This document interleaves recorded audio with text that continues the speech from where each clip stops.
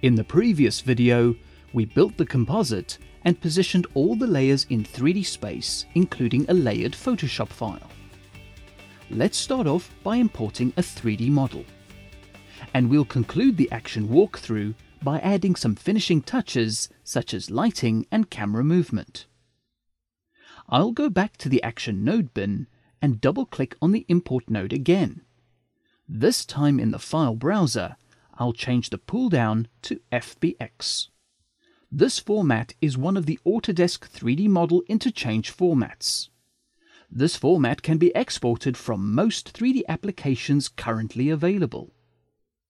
Selecting the FBX logo imports it into Action.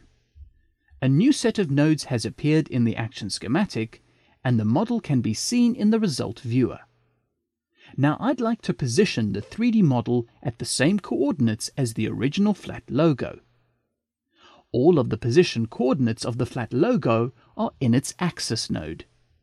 To apply the same coordinates to the 3D model of the logo, simply click and drag a connection from one axis node to the other.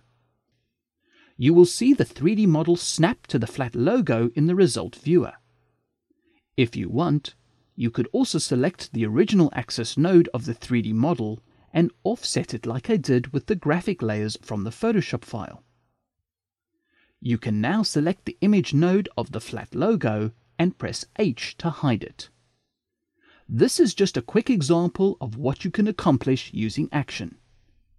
You could also retexture the 3D model, as well as create your own 3D text with any font you want. So go ahead and explore at your own pace.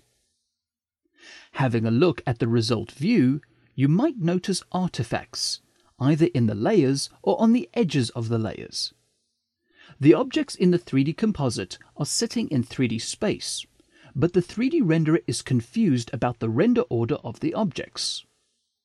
To resolve this issue, switch to the priority menu. This shows you all the objects in your composite in the current render order for the 3D Action renderer. To fix any issues with incorrect render order, press the Z Sort button. You can now see how the edges have been fixed. The last few things before setting up the render settings are the lights and camera. Let's quickly place one light into the scene. In the Action Node bin, double-click on the Light node.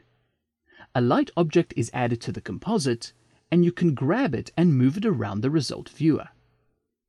Select the Action Schematic viewer and switch the menu to the 3D Views Top View, or press Shift-4 as a keyboard shortcut.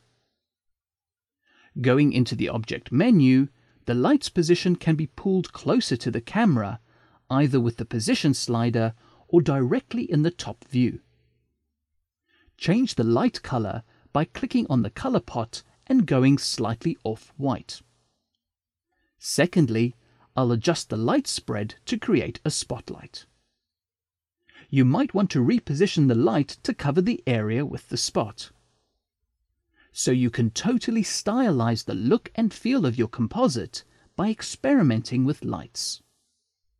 To finish the composite, let's animate the camera. Go to the first frame and turn on Auto Key. I'll zoom out the top view using Ctrl-Option and drag to see the camera.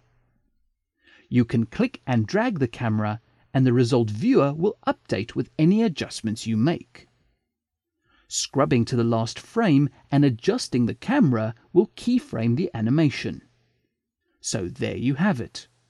A composite mixed with flat images, a Photoshop file, and a 3D model. Let's quickly set up the render settings for Connect Effects to ensure a high-quality render. The first setting you have to adjust is anti-aliasing. This is the smoothness of the edges in the composite, particularly rotating objects and 3D models. You have two choices depending on your hardware configuration. Switch to the Connect Effects preferences. If you have a semi-decent graphics card, then you can enable hardware anti-aliasing and the graphics card does the work.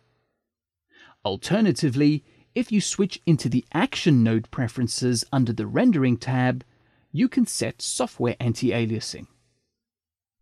If you want to preview any one of the settings you have chosen, you can click the Preview button in the menu bar above the main controls. The final setting you have is whether you have motion blur on or off for this composite. You have control over samples per frame and shutter speed. Just be aware that you can animate this, so you may want to turn off Auto Key before trying different settings.